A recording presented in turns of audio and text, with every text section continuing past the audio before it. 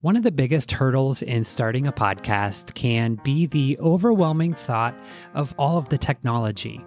Let me tell you, don't let it stop you, especially in the beautiful online recovery space. We could really save lives. So if you have a message that you want to share and a story that you want to tell, the Podcast Host Academy can help you get there. Inside the Podcast Host Academy, you'll find courses on everything from equipment, software and editing, to presentation skills and vocal warm-ups. Click the link in today's show notes for an additional 15% off your subscription to the Podcast Host Academy and alitu.com. That is alitu, alitu.com. I moved to America with nothing. I started off in Miami. I had no friends. It wasn't like there was Facebook chat groups, Australians in America. Yeah. It was nothing. It was the wild, wild west. So I always tell people, do what's right and the universe will guide you in the right place. Hey everybody, welcome to the Sobriety Diaries. I'm your host, Nate Kelly, a recovering alcoholic, 7 years from my last drink, a recovery mentor, and podcast producer. I am so grateful to be bringing you these powerful stories of recovery told by you, those who live them. Please share this podcast with anyone who may need it today. And with that, let's open the diary on episode 86 of the Sobriety Diaries. Oh, today's a good one, my friends. Author, podcast host, TV personality, life coach, interventionist. We've got a lot to cover, my friend. Welcome, Mike Diamond. How are you today, my friend? I am awesome. I am. Nate, thank you for having me. I'm always grateful. I'm sitting here with you. It's a good day. I'm always grateful. You said right before the interview started, you're here to be of service. And that's something we learn in recovery, right? It's about others. It's not about ourselves anymore. I think that's the most important thing. Someone asked me the other day, they're like, why are you so kind and compassionate and giving? I said, well, I wasn't around kind and compassionate and giving people when I grew up in Australia. And I said, I look at life very simply. The first part of my life, I tried to feed myself and feed my insecurities and feed me. And then when I got sober, my purpose was to help others, inspire, educate, and motivate others to live their potential and best life, whether they're sober or not sober in recovery. And then, so it's purpose and how can I help people? It really depends on our motivation behind things and what drives us to do things. And if the motivation's not right, I think, to your point, we may be spinning our wheels and finding that, certain things aren't serving us. But if the motivation behind it is right, we kind of find our way. And my friend Laura calls them spiritual breadcrumbs. Like you find these things along the way that will tell you that you're on the right path. Like keep on going. The motivation's right. I love that. Yeah, I always say intention. Yeah. So it's motivation, intention. If I've got a positive intention and my intention is to do the right thing, you're right. Because we all want the cake. Of course. The cake's the big goal. Yeah. But the universe gives us little crumbs to show us that we're on the right path. Mm-hmm. But if we're constantly trying to feed ourselves in our ego, which like fight, flight, freeze, or feed, yes, it's just chaos. It's just that. It's right. Just we've been living. I have to giggle now because it's just so far from the white life I used to live, which was complete insanity. Yes, like just I can't. I look back at it now, and I was like, it was just wasting time, just trying to be authentic. It was just silly. Well, that's a great segue, Mike. You have this incredible platform and strategies for positivity and success. But I always like to start with a personal journey and get to know a little more about Mike and how we evolved to where we are now. Absolutely. So I was born in Perth, Western Australia. And for people listening, Perth, Western Australia is geographically the most isolated capital city in the world. So it's on the west coast of Australia, and it's a small place. And I grew up with not a lot of good information. My parents worked hard; they tried. European background. We grew up Greek, but then I do a 23andMe and I find out I'm Greek, Italian, and Middle Eastern, which is always pretty strange. You're like, what was my ancestors doing back then? Right. Right. How did they And make it all the way over there? Yeah. yeah, and it was very dysfunctional. My sister came in 13 weeks premature. She was lucky to live, and my older brother at 7 got measles encephalitis, Mm. and so he was in a coma for like I think it was like 12 to 13 days. They didn't have a lot of resources. Middle class, but my dad would unload on me. Just frustration. And I have a little brother as well. So he didn't drink. No one in my family drank, but my dad owned liquor stores. But it was just mental and physical abuse constantly. And the crazy thing is, my grandmother and her friend got me drunk at 4, and I nearly killed me actually. And for years, my parents never took responsibility of that incident. I'm not angry at them now, and they would say that I remember when you stole liquor from your grandmother and that. I'm like, no, I don't actually. I was 4 years old and they got me drunk intentionally. And like that kind of dysfunction that like stays in the family system. At 12, I just started mood altering. I was a track star. I was a great little athlete. I broke records and won championships. But what really made me, it's environment and genetic to me. It was definitely in my genes. Both my grandfathers had the gene, but the environment didn't allow me to thrive. It was constant chaos, stress, and I'd win a championship running, and my dad never saw me run. And instead of my mum celebrating my wins, she would be like, "You're such a show off." Mm. So I would felt a massive amount of shame for being successful. But then again, if I lost, I would be shamed. So I didn't, you don't know who you are. And I had all these talents in so many areas. So, at 12, 13, my dad owned a liquor store. The liquor was there. There was surplus liquor. I'll be honest, I was like Frank the Tank. Of Once it hit course. my lips, it Right. tasted so good, right? Give me more of this. Yeah. And then the cycle began. Um, so I struggled through high school because I was undiagnosed dyslexic and ADHD. And, I grew up in that era where you're stuck in stupid if you can't figure things out. It wasn't like now. Like my son's on the spectrum and they pick everything up now. He's 5. When I was a kid, like he's great at sports. He doesn't want to pay attention. He's stupid.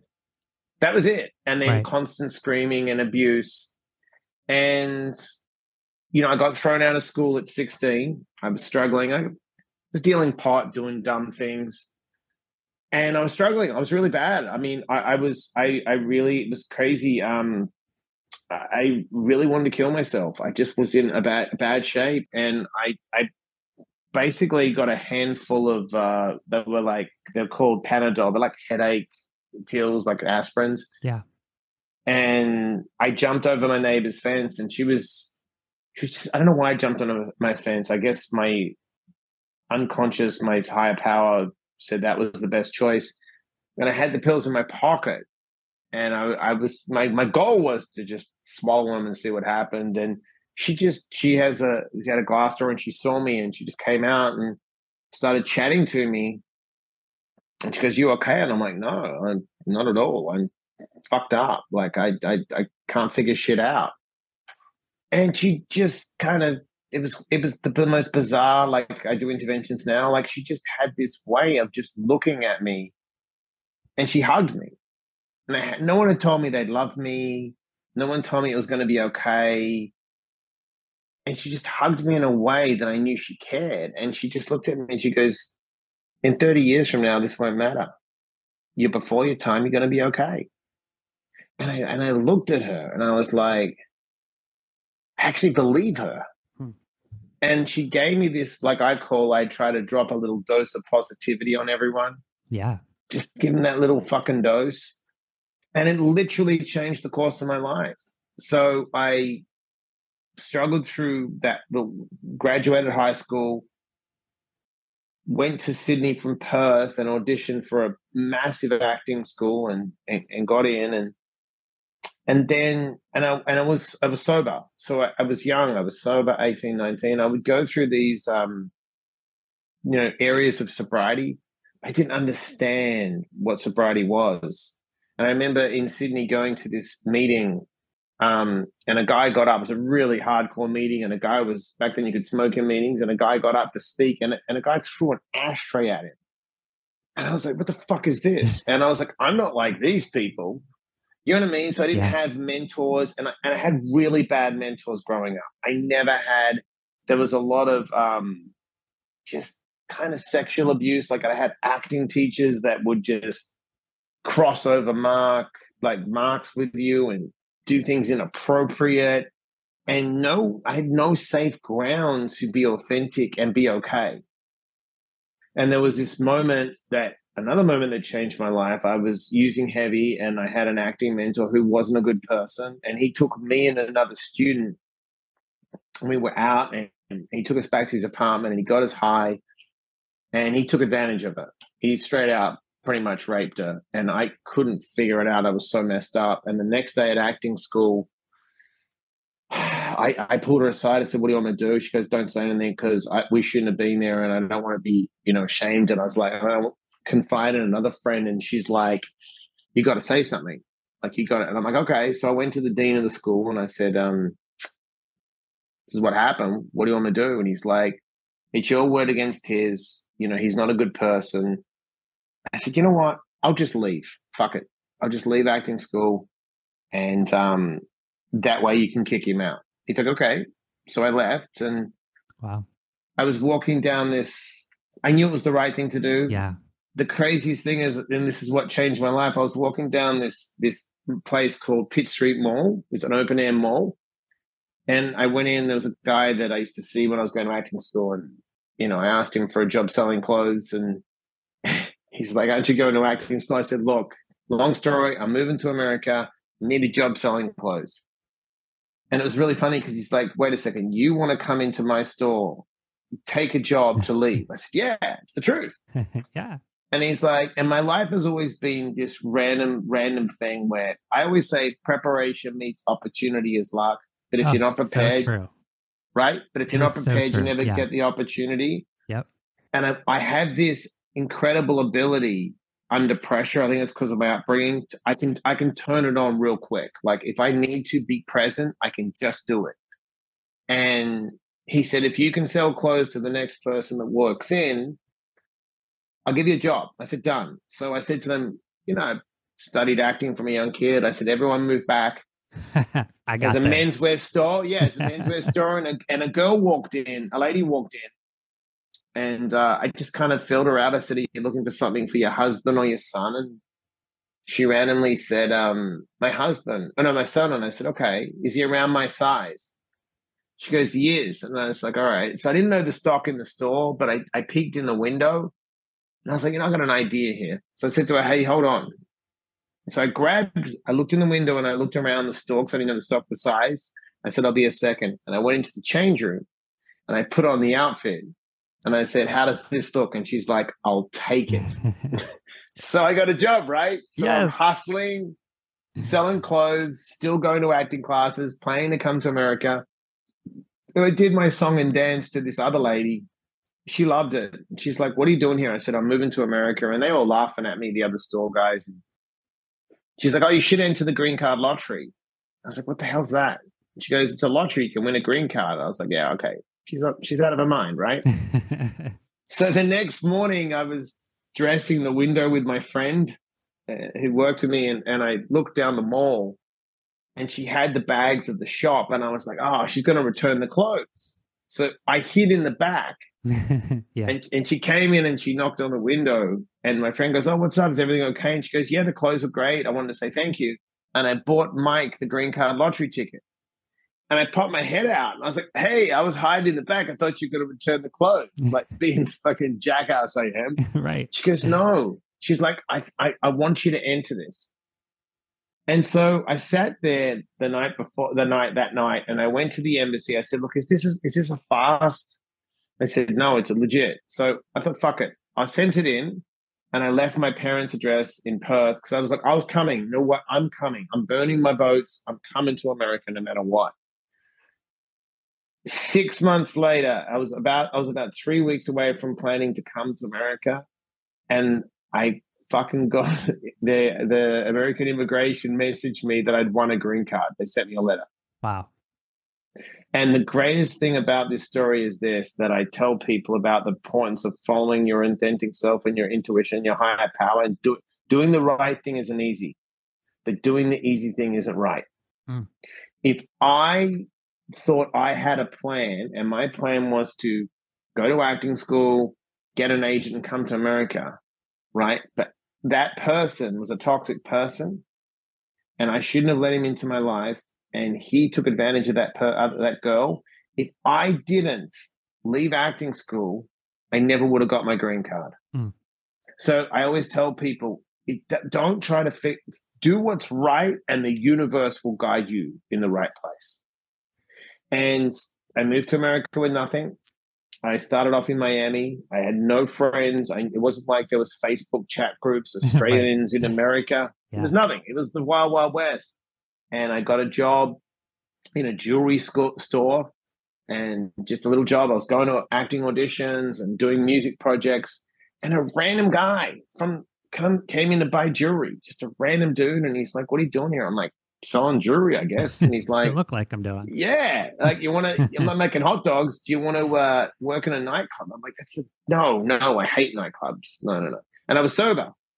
And he goes, "It's $250 a night." I said, "To do what?" And he's like, "You just have to open up a rope and check a guest list." I'm like, $250 a night. I was making like $10 an hour. I'm like, I'm your guy. I will do whatever it takes. I had a little apartment on Miami Beach for $400 a month. I was like, $250. This is like back in 1998. Like it was, and I was good with people, and I met the manager, and he's like, "These famous club owners from New York are coming down, and they make me their guy." And I said, "Why would you do that?" They're like, there's something about you that's just, let people get to know you. You're a cool Australian dude. You're funny. You're so not trying to be the club guy. Yeah. You're just being a guy.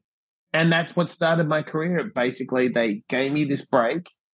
I ended up shooting a sitcom in Miami because of it.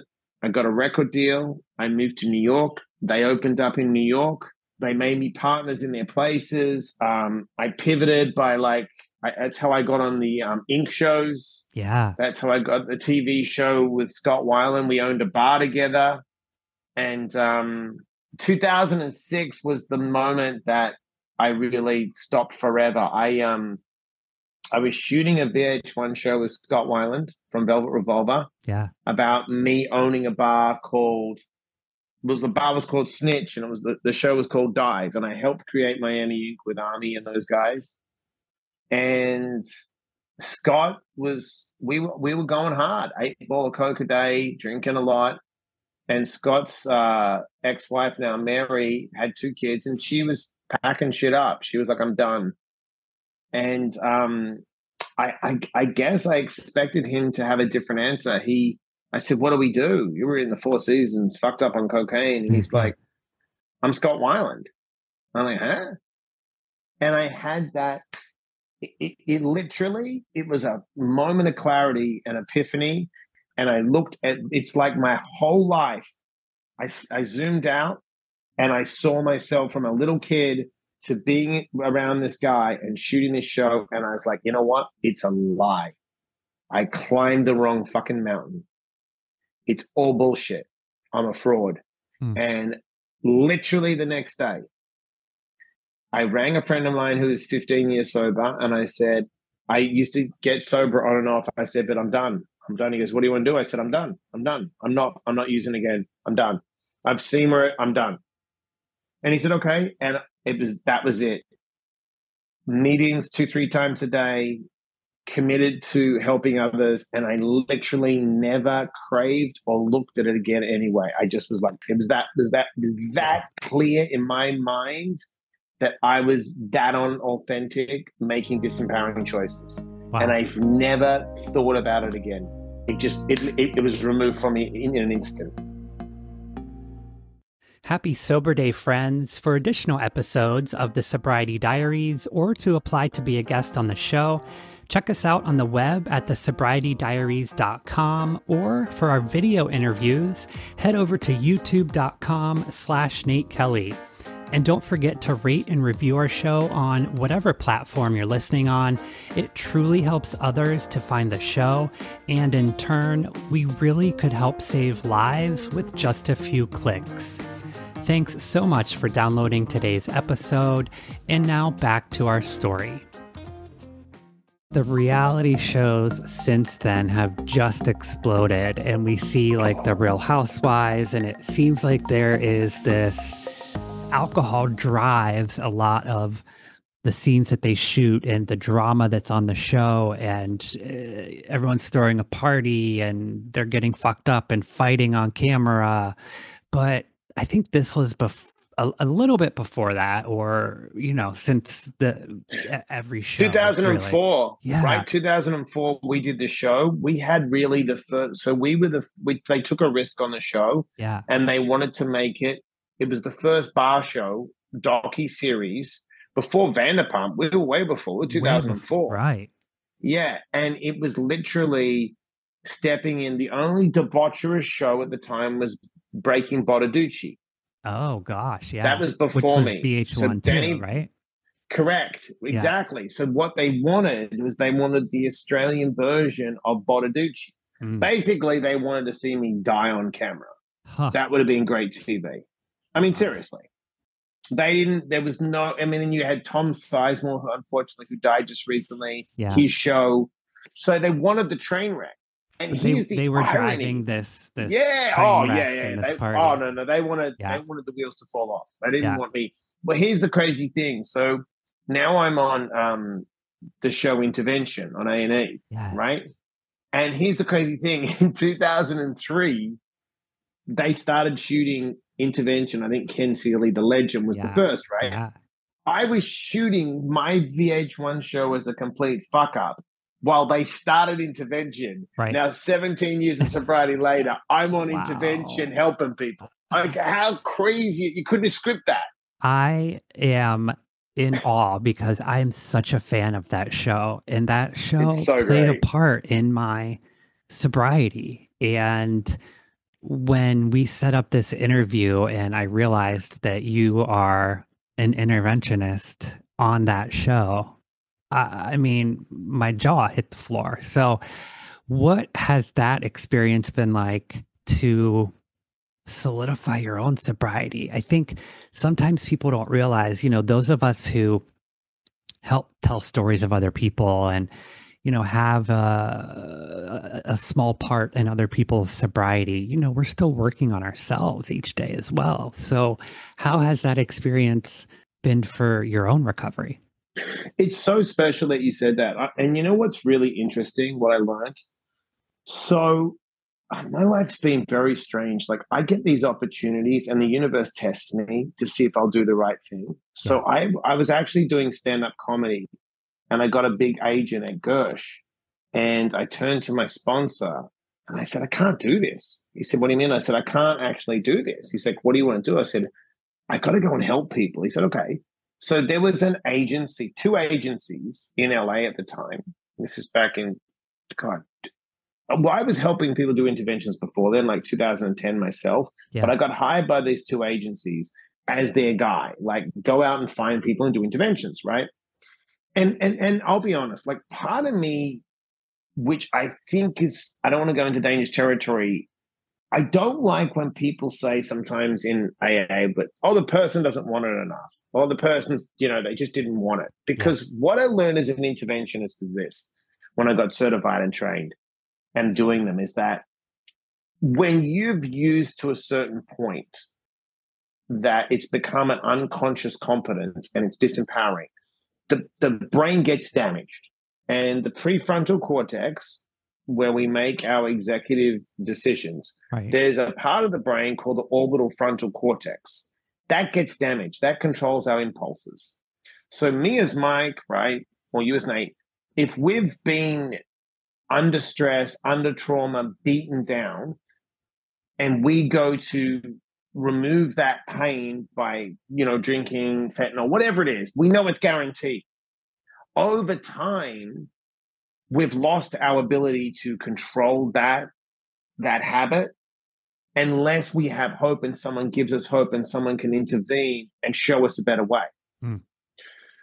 So when I do interventions in LA, a lot of the time, I'll be honest, I'm dealing with people that are wealthy and kids and celebrities, right? Right. But when I get called to like these shows and that, I'm different. This is like people that never get a guy like me, never get a top interventionist, never get an opportunity. So spiritually, it is such an incredible healing process. Yes. Where I can walk into someone's life and give them hope and help them and redirect the way they're thinking and change their perspective and get them into a safe place when they have a chance and an environment to thrive.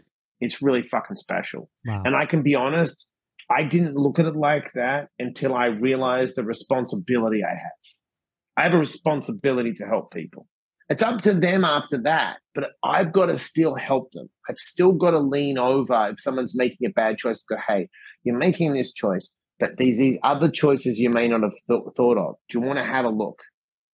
You know what I'm saying? So it's a very special healing, and it's also a healing moment for the families, because I can sit families down, I can explain the disease, I can explain dysfunctional family systems, I can explain that the addict is not actually choosing this in a way that they don't know any better. Right. And we can write beautiful letters that a lot of people don't want to talk about, but they can put it down, what they really feel and how they love the person. Yes. You know what I mean? And yes. that can shift someone.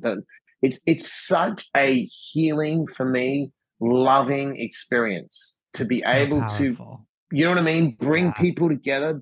That I bring families together that haven't spoken in years. Yes. And they heal. And then the beautiful thing is, and I explain to them, is addiction is a family disease. Everyone now I want to help themselves and help the other, but help themselves. It's it's been really spiritual to me, and way I didn't expect it to affect me like this at all. Oh, I can imagine. Yeah. How can it not affect you when you see real relationships and real family trauma and helping to heal that? I mean, it's just such a powerful thing. From an interventionist standpoint, there's also the television aspect of it. So how much of it is you and bringing your own tools and resources, and how much is it the producers trying to have a hand in it or helping you script things? It's all us. Is it? Okay, good. It's all us. Yeah, the show is not fake at all. It's they don't mess around. Like, you don't, like, this. It's a show. It's not a reality show in that sense. It's nothing that it's.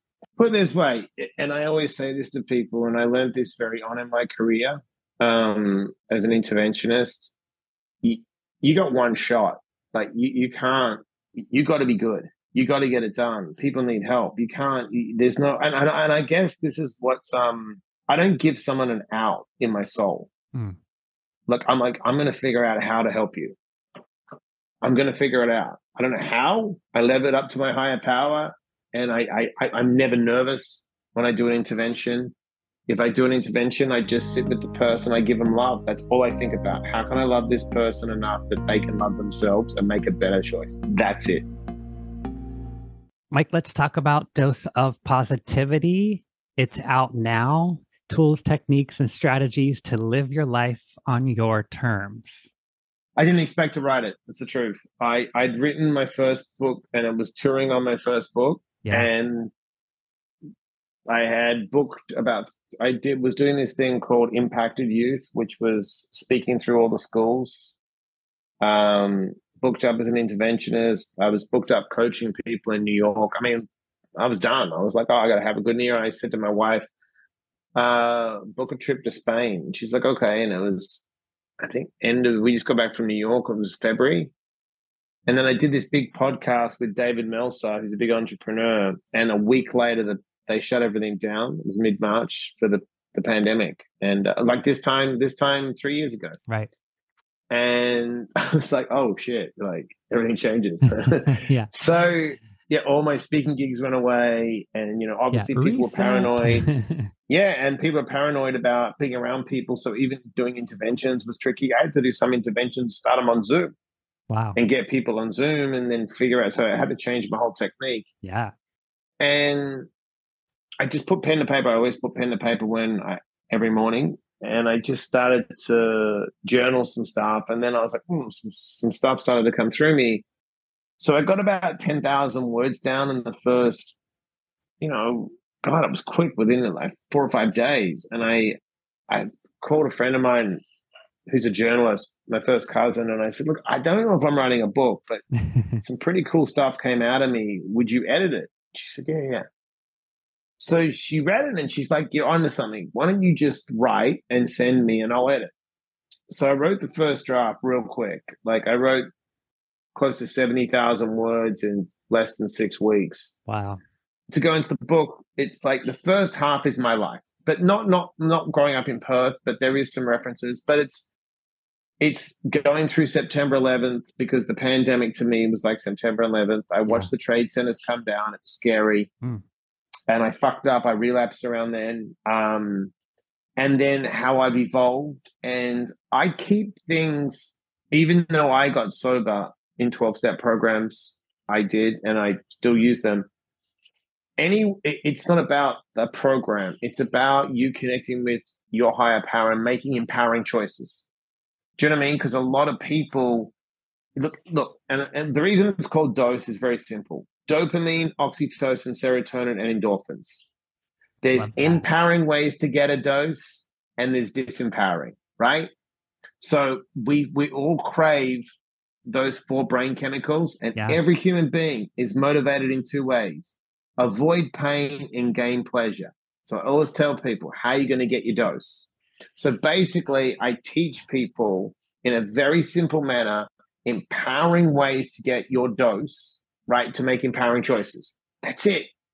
Through all my life experience as a drug addict, through my work as an interventionist, through my mindfulness training, my NLP, you've just got to slow down when you're triggered, identify these triggers, and then slowly work through and de-weed the negative to flourish. And the book just gives you simple tools wherever you are in life to reset every day. Because this is the beautiful thing that people don't understand, Nate. Whether you win or lose, we have 24 hours, right? So if you're suffering, suffer for 24 and reset. If you win, only win for 24, right? Just get done. Write it off. It's a tax write-off for 24. Yeah. But, right? Because you and I know you take nothing with you when you die. There's no U-Haul van or truck like with our moving shit. And it doesn't matter if you're Bill Gates, Elon Musk, or the 2 of us. When we face our creator, we're naked. You can't negotiate with your creator. So the key is to figure it out while you're having the human experience. And we all know it doesn't matter what we look at life. The only reality, Nate, is me sitting on a podcast with you right now. That's it. That's so true. Nothing else fucking matters. And like I tell people, everyone has suffered trauma. Everyone has their own experience with trauma. But when the trauma doesn't go, we just get better at living with it. Right? So when you speak to your parents and they may have abused you, or someone reminds you of someone that if someone's been sexually abused, right? It'll trigger the trauma. It'll trigger the memory, right? But it's how you've got to have tools to deal when you go into your sympathetic nervous system and those memories keep charging through you, right? Whether it's empowering breath work or journaling or speaking to someone else that can let you be heard and seen. So there's a technique I teach people. It's called STORM. So you stop, you take a breath by breathing diaphragmatically. You get out of your sympathetic nervous system, fight, flight, freeze, and feed, where the memories are stored in the amygdala. You regain clarity by breathing correctly, right, in your parasympathetic nervous system. O is observe. What is the trauma? What is the trigger? Identify it, what it is, write it down. R, reality check and reframe the experience. Are you safe right now? Yes, I'm sitting on a podcast with Nate, for example, right? Yeah. I have been triggered by maybe something he said, or he played some music, right? Whatever it is. Yeah. Okay. So now you're reframing and getting the reality check in the moment. And you know that you're not being abused this second, right? And make the change and move forward, right? So you stop, you take the breath to reframe, you observe, you have the reality check, you reframe the experience in real time, and then you make the change to move on. And it's just practice. If you get used to doing that, guess what? You get comfortable with the trauma. It's not, I'm not being attacked right now. Yeah. That reframe, Right. I think that It's can make huge, the right? difference. Yeah. Reframing. Yeah. Where are we Reframing now? it. Yes. Right. Reality. Reframing reality check right now. Yes. Real time. Like I am sitting in, it's like when someone cuts you off on the freeway, right? Yeah. You get that shot through your body, right? Yeah. And what happens to most people is they don't know how to get out of fight, flight, and freeze, and they don't come down. They chase the person 10 exits. Then all day, their whole day is controlled by that person that cut them off on the freeway. So I tell people, think about this. Do you think that person that cut you off got up in the morning, tried to figure out on a GPS where you'd be at 9:30 or 6:30 or whatever and said, I'm going to fuck Mike Diamond's day up. Yeah. I'm going to figure out, right? No one has that much time. Give a shit about you. Right. And that's another thing that I've learned to do, which changed my life, is that people that have harmed me in the past, it was generational trauma, right? Generational abuse and generational dysfunction, that they never had the tools I had to work on themselves, to know how to manage their state, right? So when they were triggered, they just acted out in fear and anger because they never had the ability to know themselves. And there wasn't a lot out there back then. There wasn't books like we can read now. Right. You know, when you look back in the 60s and 70s, it was craziness the way they were parenting. But I went to school where you could hit a kid. Teacher could beat the shit out of you, and the parent would say, well, what'd you do wrong? Right? Yeah. You could scream at kids. So it's like when I look now, I'm not triggered by that anymore. I'm not traumatized by that anymore because I'm like, well, they didn't know any better. I do. So what I'm going to now, if I let that affect me, then that affects everyone I attack or go near. Because why? A sick person acts in a sick way. A healthy person who is healed can be healthy and heal others. Right? So I don't download all that was downloaded onto my son. I don't scream at him. The other day I was messing with my son and I gave him a little shot in the leg. Yeah. Just mucking around. He's like, that's too rough, Dad. You don't do that. I'm like, what? I got the shit beaten out of me, right? He doesn't know that. I don't yell around him. I don't beat him. I don't scream at him. And I became a transitional character. I broke away, became the black sheep, and then rewired my subconscious mind because it was the software that was downloaded on me. It was fucked up. It was faulty. Mike, I usually like to end with some takeaways or some tangible things for the listeners, but I want to switch it up today from an interventionist standpoint. And if we have family members listening who are struggling with loved ones who are in the throes, what are a few steps they can take to start to, realize, to start in the direction of helping their loved one? Well, first of all, we all know deep down, and this is what a lot of people love and enabling are two different things. Loving unconditionally to someone and saying, well, I don't want to see them homeless, so I'm allowing them to use drugs or act a certain way in my house. That's enabling. That's not loving them. Because if someone's doing something harmful to themselves, loving them is setting a boundary and helping them make a better choice. So the first thing is we have to identify what is the person doing? What are they doing? And be honest. Is it destructive? We all know if you're drinking and driving and smashing your car up, and there's no need to. There's never a need to snort cocaine. There's never a need to smoke meth. There's never a need to take fentanyl. There's never a need to take oxy. Now, oxy and fentanyl prescribed if you are going through massive amount of pain or cancer. We both know, go to a physician and get it done. But if you're right, yeah.